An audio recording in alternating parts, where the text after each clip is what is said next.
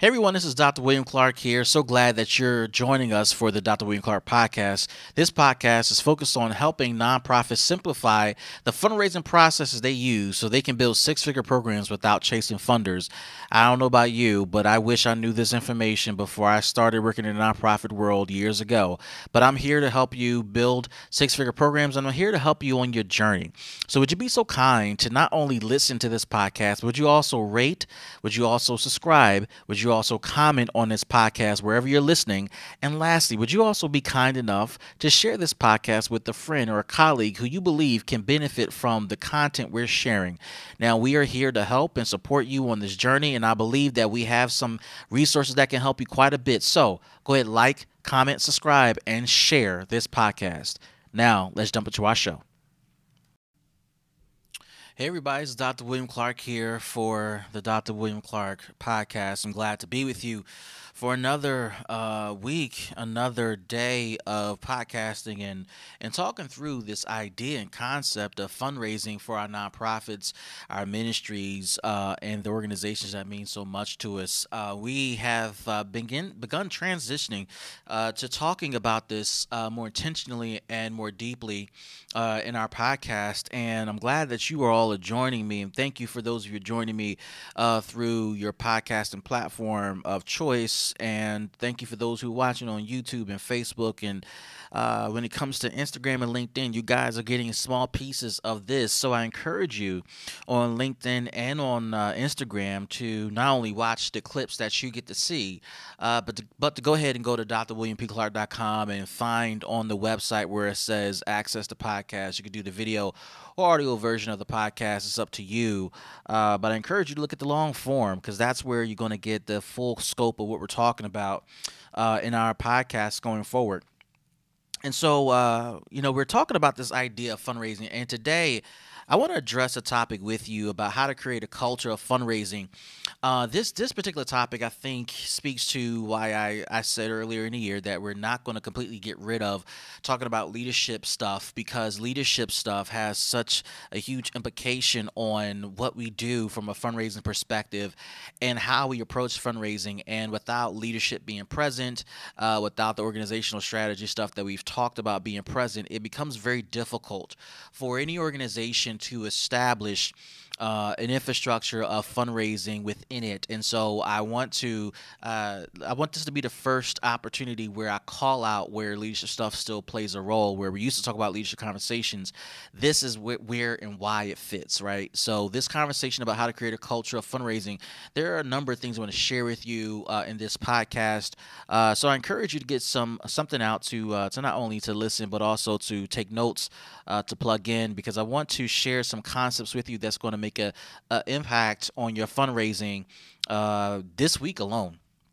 It will you'll see some immediate results there as soon as you plug this into your work. So the first thing I want to talk about as it relates to creating a culture of fundraising, I think it begins with having a set of organizational goals. And organizational goals are things that you want your organization to achieve, things you want to see happen within your organization, and that plays a significant role in all the activity the organization engages in. The organizational goals are the overarching things you want to check off, things you want to accomplish, things you want to see happen for the entity at large. And the goals itself may or may not include money. I would argue that your goals probably should include money. Maybe it's not a part of the top line of the goals where, it's not necessarily publicized. But the goals should have money implications as a part of it, particularly for your nonprofit, because without having the money in place, it becomes difficult to achieve any of the programmatic outcomes, consumer-based outcomes you're targeting. We are a consumer-based, consumer-facing business and industry. We serve people. We serve community needs. We serve the needs of the greater good. And in order to do that, in order to be in a place where we can do just that, we need money. We need money to pay for overhead. We need money to pay for staff. We need money to pay for supplies. And all the little things that come into play as it relates to funding a venture of such as the one that we're talking about. And so your organizational goals have to be clear regardless of what they are. But I am saying to you that they need to include money as a part of it. How are you going to support? How are you going to pay for these goals you have? And some of you listening who are struggling with embracing this, what it means to run a nonprofit, you've had this vision and dream, and you said to yourself, man, I want to do this. And you finally got put yourself in position late last year, sometime earlier this year, to finally start your business, your nonprofit, your ministry. And you didn't realize what goes into supporting it. You can pay for yourself and fund it yourself and be the chief lone investor in your nonprofit, and that's great. But as the needs of the people you serve and the communities you serve grow, so will the need for resources. And many of you who are starting from the bottom up, right, where you're launching something, it's a passion project, it's something of interest for you, you are also launching something probably while you're working a regular job. You're working a 9 to 5, and it's difficult. It is extremely difficult to maintain your regular job as well as launching this passion project. And so when you look at that from a time perspective, you're going to be stretched thin the more people start to pull on you, the more people start to use your resources and use your nonprofit, which is a great problem to have. But the question becomes, how are you going to fund the growth? Whether it's hiring staff, providing resources for more people, or whatever the case may be, now you got to go ahead and do more. You got to do more and serve more people. And so that becomes a huge question for a lot of people. And so that is something that you got to wrestle with. What are your goals, and how is money tied to it? Money has to be tied to what you're doing in order to support it. And I can't state enough. As we talk about money, it's not just about how much you need, but it's also how are you going to get it. It's easy to say, well, I need this, and quite frankly, we take that back. It's not easy to say how much you need, because I think a lot of people struggle with budgeting, and projecting budgets for what they think they need and what they want to accomplish. When in reality, they probably need way more than what they're saying they need.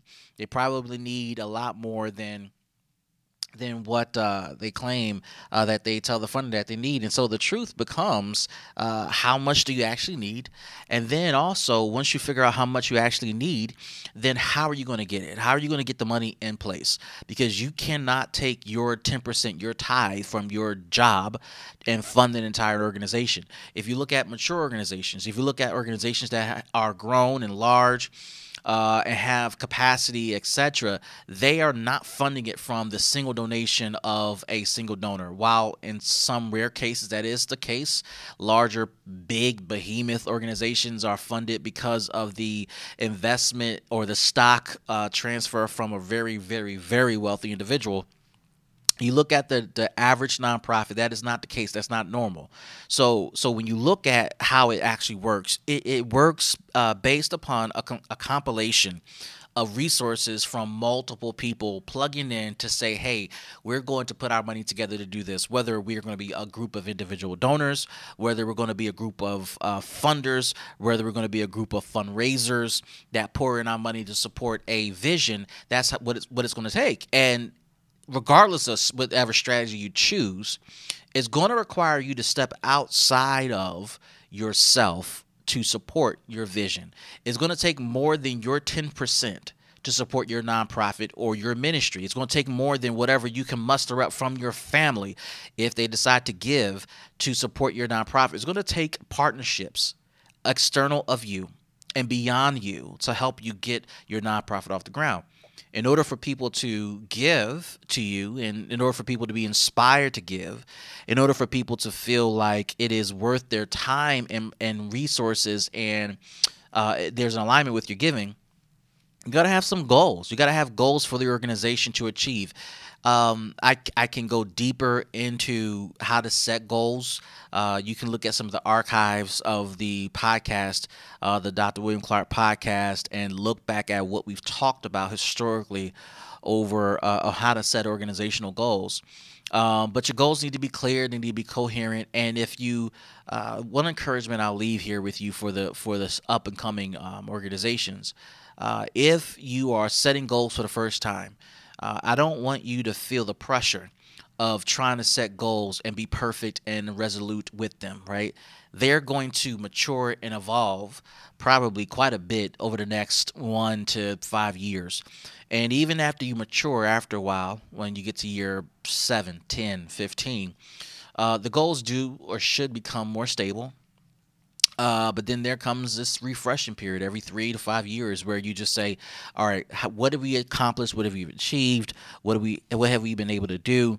And we need to redo our goals and kind of go forward with making some adjustments. So don't be too hard upon yourself when it comes to setting goals. Look at some of the archived content from this podcast, and we walk you through how to set goals. So we're talking about how to create a culture of fundraising within your organization. The second thing you want to look at is after you set organizational goals, the most important thing you want to do is establish individual goals for individual people. There are countless numbers of people within and outside of your organization who going to play a role in helping you fundraise and meet your goals. And it's not enough to say, hey, you do this and you do this. There needs to be some conversations about what one's responsibility is to the organization and what their responsibility is to the fundraising platform and strategy of the organization. The specificity of that conversation is so critical. It's so needed because people can be given a thing to do and not know why they're doing it. They don't know how it connects back to the bigger picture, the bigger goals of the organization. And then people sometimes will just do stuff because they feel like it's the best thing to do when it doesn't really match up or align with the organization. I wanna challenge you as you establish individual goals for people to be super specific about what you want them to achieve. Now, notice I'm saying not what you want them to do, what you want them to achieve. The goals, the individual goals of a person is all about what they are achieving. How they do it is a different conversation. I'm not going to talk about the how because it depends on the culture of your organization. Some people have a micromanaging culture, which isn't always the healthiest. And so they may be prescriptive about what they want people to do or how they want people to execute their goals. Some of you may have a more entrepreneurial culture where people are given the license and the freedom to be creative and innovative to come to a conclusion on how, assuming that they know how, assuming that they have the skill and the capacity to do it. But you should, at a minimum, have conversations about what you want people to achieve. And their achievements should be in direct alignment with the organization's goals. If you're giving people things to achieve that does not hit or align with the goals of the organization, you're going to find a huge disconnect, and you're going to find yourself at the end of the quarter or the fiscal year struggling to find what did Johnny do for the last 12 months. And I think this is where we get into organizational cultural trouble, where we start to put blame on Johnny when Johnny does have some culpability here. But the organization and its leadership has greater culpability because there was lack of specificity of what you wanted Johnny to achieve. Now, we talked about in organizational goals the importance of having goals that speak to and that reference resources and money. If you are unable to do just that, then you're going to struggle quite a bit to find how to help people achieve goals. So, for example, let's say the organization has a goal of raising $5 million, and the $5 million is for a community center. That is the goal of the organization. Now, you may have, depending on your position, let's assume we're talking to executive directors, let's assume we're talking to, CEOs of nonprofits. You may have a team of people who, let's say you have about 3 people that report to you, and each of those people have impact on that goal. For example, let's say your chief development officer has the goal of raising the 5 million, right?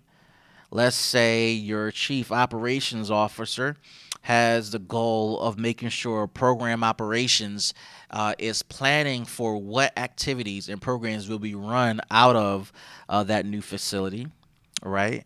And also keeping up performance for current funding so that we're not losing any money from the 5 million, because that can happen where you're so busy focused on the future that you let go of today, and funding you thought you can count on for the future gets removed because the funder says, well, you're not performing, you're not focused, etc. And let's say the third person reporting to the executive director is the CIO, and this person is responsible for developing or identifying a financial tracking system. All right. And this system allows the CDO, the Chief Development Officer, to track how much money is raised and from whom, so that they can not only track but also send thank yous and also earmark dollars as they're coming in. These three people are reporting to the CEO or the executive director, and these three people have sub goals, personal goals, individual goals that directly align with the organizational goal of raising $5 million. That connection is so critical because if you don't have your chief development officer focus on raising $5 million, then what are they spending their time on? Raising money for stuff that is not relevant to the community center, right? So you gotta have them focused on what's important to the organization. And even with the chief development officer, as that person starts to give out goals to their team and so forth and so on, again, the goals begin to trickle down as you go further down the organizational chart. And no matter who's working on what piece of this process or project, it still should funnel up to the chief goal of raising $5 million. When it comes to program activities, again, program frontline staff can feel that they're completely disconnected from organizational goals, and those feelings may be legitimate, but the reality is their activities are directly implicated and a part of the goal for this example of raising 5 million. Because if we get a reputation of not performing and not delivering program results, or not delivering on outcomes for our clients, or not connecting and support working with in deep connection with the funder, that can have a ripple effect on the chief development officer and their team's ability to raise money, because now your organization's reputation is start to go down the toilet. And over this campaign, that rumor can spread, whether true or not, which would get people to wonder, why should I give you money if you guys can't handle the basics right now or what you're doing right now? So all of it is connected, and of course the CIO developing an information system that is able to not only collect data for programs, which all nonprofits should be able to do, but also to collect financial data. How much is coming in from what source? Which way are people donating, whether it's cash, check, or an online system? And if it's an online system, which one? Which one is most profitable? Which one is most used by our donors? Which one is most comfortable? Which one is most user friendly? Is it our website? Is it PayPal? Is it Square? Is it some other platform that we're using to integrate into our work? And so all that data means a lot, because now as a chief development officer, the more I know about how the money's coming in, then I can speak to future donors to say, hey, these are the ways people are giving. Maybe this aligns with what you're using to already give, or we can work on things that are not giving. Maybe there's a bottleneck with the process online. Maybe there's a bottleneck with collecting check and cash. Maybe there are issues, and so without having that data, you're not going to be able to make adjustments. All of this is about how to create a culture of fundraising. The COO and the CIO idealistically and theoretically have absolutely nothing to do with fundraising, because they are not out, asking people for money. However, their work either helps or hurts the ability of the chief development officer and their team to raise and ask for money. So everybody in your organization influences fundraising outcomes and fundraising results. If you don't see it that way, if you don't treat it that way, then your organization is going to struggle staying connected and struggle with creating a culture that is moving in one singular direction. I've seen it too many times, see it today working with clients and students who are struggling to steer the ship towards a goal, but they are not connecting the work of every individual to the singular set of goals that the organization has set, particularly as it relates to fundraising. So that can be a huge, huge issue. And I encourage you to really think deeply about how to connect people to the goals at hand. The next thing you want to do when creating a culture of fundraising is to schedule regular check-ins for measurement.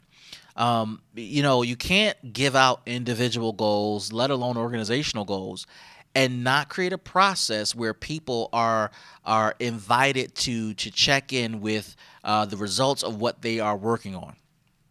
It's important for people to know that you're going to be measuring results, that you're going to be looking at outcomes, that you're going to be working towards looking at how they are tracking towards the goals. Without the check-in process, it's kind of hard to hold people accountable. And then it's kind of hard to know how close we are to what we say we want to achieve. The check-in process, I think some people make it a punitive thing. If you're petty like that, I don't want to say more power to you, because it's not going to be powerful at all. It's actually a distraction and a detraction. But you shouldn't be petty to use it as a punitive tool to hurt and harm people. It comes back to bite you in the butt. But the measurement process is all about looking at how close are we to the goal. And if we're not moving according to the projected schedule or pace that we identified, then the measurement of where we are and how far everybody is on their individual goals allows us to take a deeper dive into this set of goals that are not progressing as fast as we hoped. This is where you, as a leader, as a manager, exercise the gifts and skills and ability of management and leadership. Okay, management looks at the fact that we're not producing on schedule, on pace, with the output as directed or expected.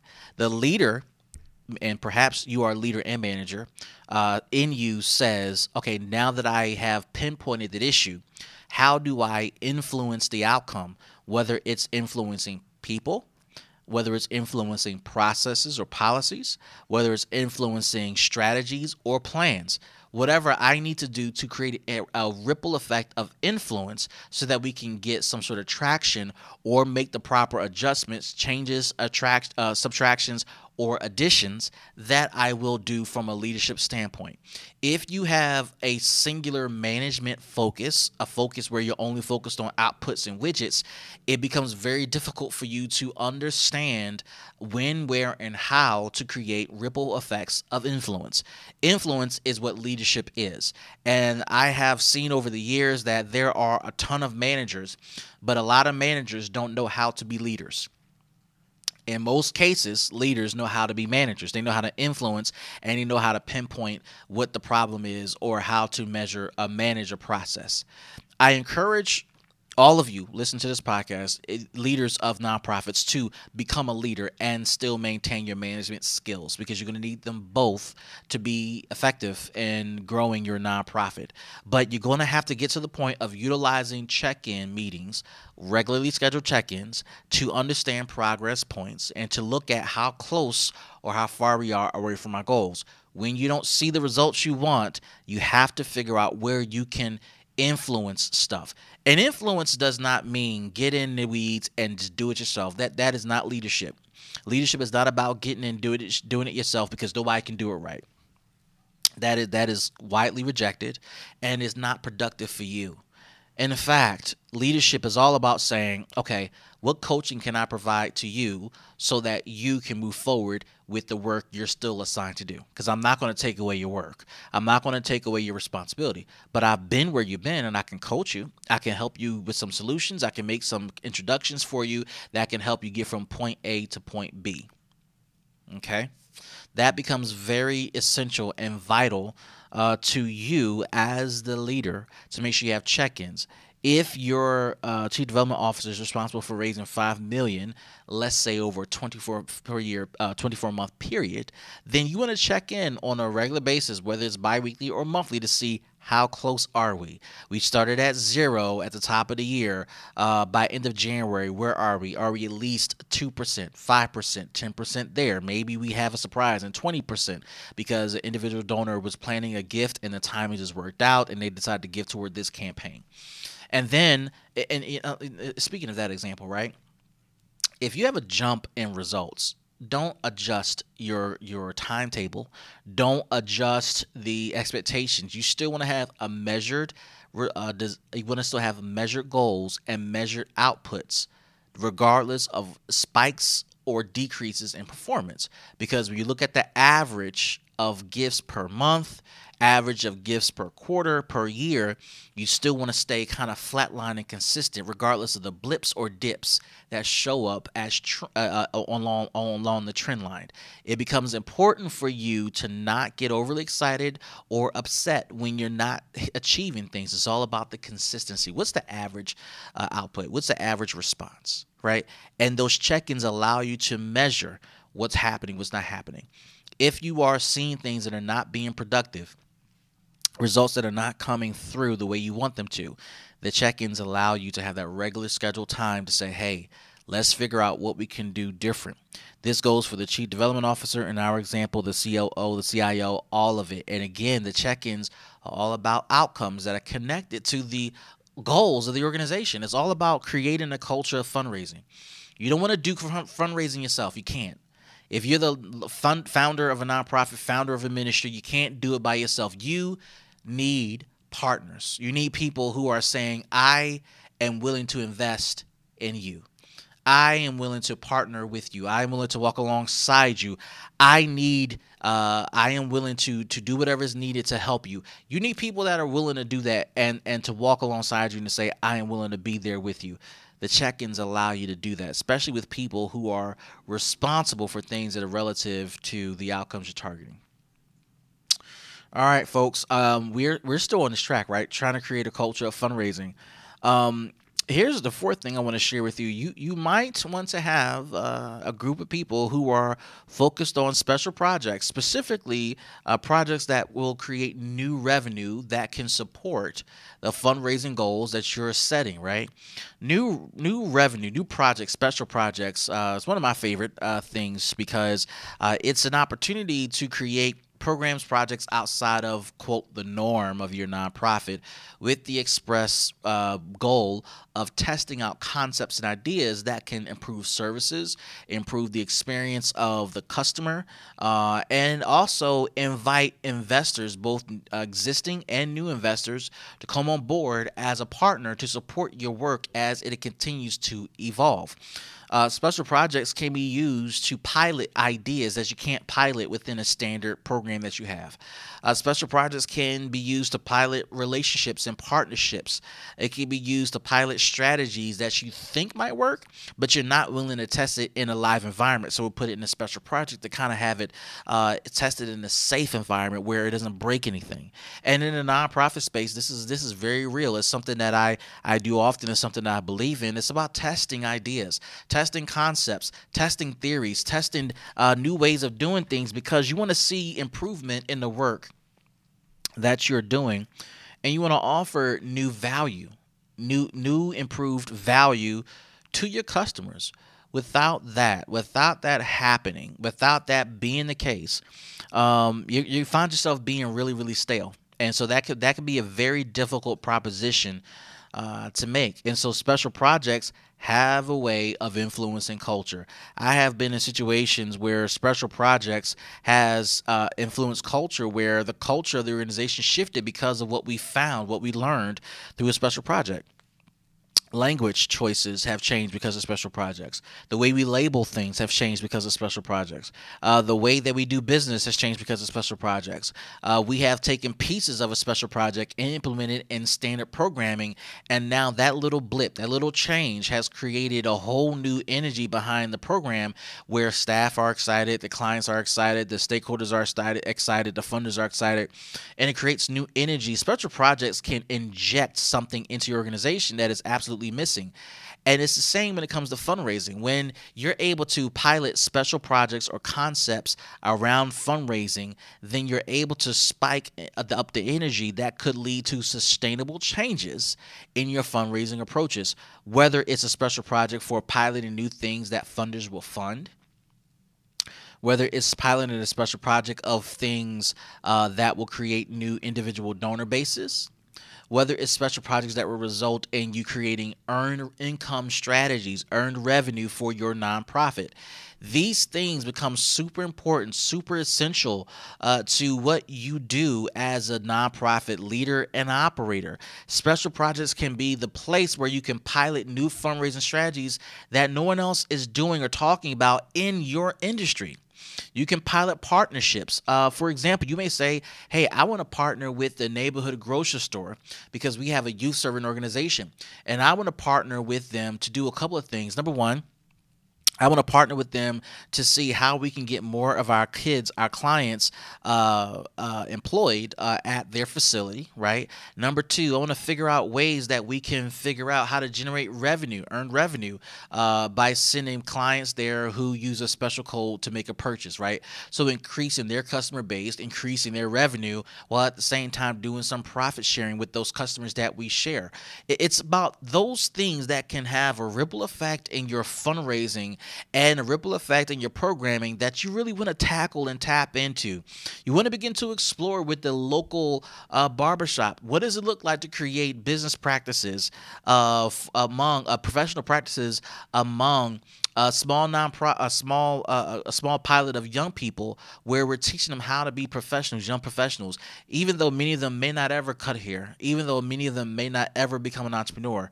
But what can we do to create this culture, this teachable environment where they're learning how to be professionals, where they're learning how to show up on time, where they're learning a work ethic? And then what does it look like for us to do some revenue sharing, some partnerships where if I send clients your way, you give me a referral fee for every client that I send, a small percentage, and every dollar you send over as a connection to the referral fee goes to this young adult programming. It's concepts like that that can defray costs, that can increase revenue, that can give you unrestricted revenue for things that you really need to pay for. And it also provides, as I said, energy into the organization where you begin to see, wait a minute, if that concept works, then what else can we work on? What else can we do to introduce new things within the organization and within the way we do business? Who else can we partner with? Who else is relevant to our work? Where else can we get traction in a way that just is unique to the work we do? Special projects have an incredible impact on creating a culture of fundraising. It can change everything. And where you are obligated to follow standards and procedures, and you're not given the creative freedom to change things with some of your programs, you may find that because of a special project, you can go back to one of your major funders and make recommended changes to a program that they fund. To the point that if you've proven the concept upon recommendation, that means you've tested it with a special project, you've gotten some results over a defined period of time, and you're now making a recommendation to a funder to say, hey, we've been testing this for about 24 months. We want to share the results with you, and perhaps you might find them interesting. You will be surprised how funders will go along with the adjustments, not only because you made the recommendation, but because you have the data to prove it. Special projects can be the place where you test stuff out, look at the results, and say either it's going to work or not work. Some funders will make recommendations to you and say, hey, we'll fund you to do this. And you can say, nope, not going to work. Well, why not? Because we tried it. Here are the results. Here's the data. Here's the period of time we tested it. Here's the long-term effects. And we realize that because of this, it's not going to help our clients in the way that we think. Special projects can make a significant difference in creating new blue oceans. If you have not read the book Blue Oceans, you got to read it. It's all about creating new revenue pockets where there is little to no competition, creating new strategies where you are the only player, you're the only contributor, you're the only one having a significant impact on that thing. This is important. Special projects creates culture. Special projects influences culture, and it keeps you honest. It keeps you on the bleeding edge of creativity. If you are a nonprofit leader and you're saying, I am all about helping our clients get better and doing X, Y, and Z, and yet you don't invest in special projects, we have to question your authenticity. In order to get better, you don't get better by doing the same things. You get better by doing new things, better things, improving processes, changing the way you do business, adding things to the way you do business. Those things matter so much to creating a culture of fundraising. So I have one more thing to share with you. We talked about organizational goals, individual goals, check-ins for measurement, special projects. The last thing you want to make sure you do when you want to create a culture of fundraising, this is for all the senior leaders, the senior leaders, the CEOs, EDs out there. Maybe you are a C-suite individual who is responsible for creating a culture of fundraising. The last thing and the thing you must do, this is certainly not least, you must have a master plan. The master plan governs the strategies that you're going to execute to get closer to your fundraising outcomes. Without a master plan, you're not going to be able to track performance. You're not going to be able to track how we're getting closer to organizational goals. You're not going to be able to track individual goals and outcomes. You're not going to be able to track performance at large by department or individual or organization. You need a master plan. If you're not comfortable with master planning, if you're not comfortable with strategic planning, if you're not comfortable with action planning or project planning, this might not be the work for you. Whether you're fundraising or running a program, you must have a master plan. The master plan governs every step of the process, every step of the way.